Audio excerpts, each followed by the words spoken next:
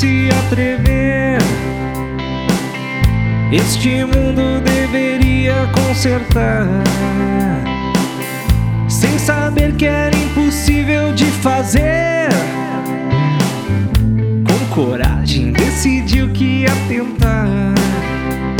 Então ouviu você mentir e confirmou que o mundo realmente anda mal. Você disse assim: hoje eu não posso porque os outros vão falar, mas você pode. Hoje você pode. O resto que se dane.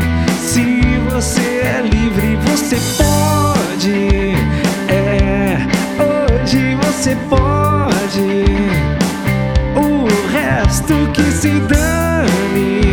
Se você é feliz, merece ser.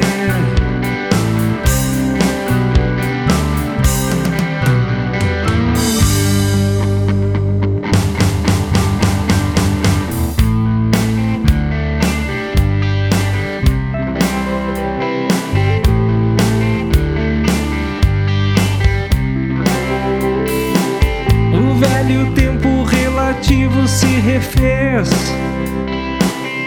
As feridas ele resolveu curar, mesmo que ninguém consiga perceber.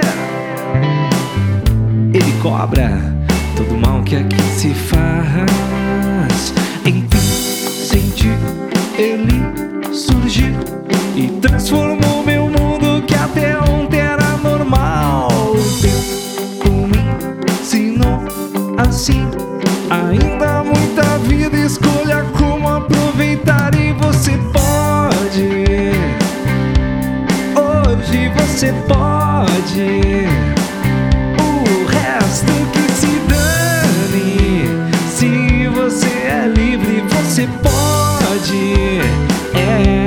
Hoje você pode. O resto que se dane. Se você é feliz,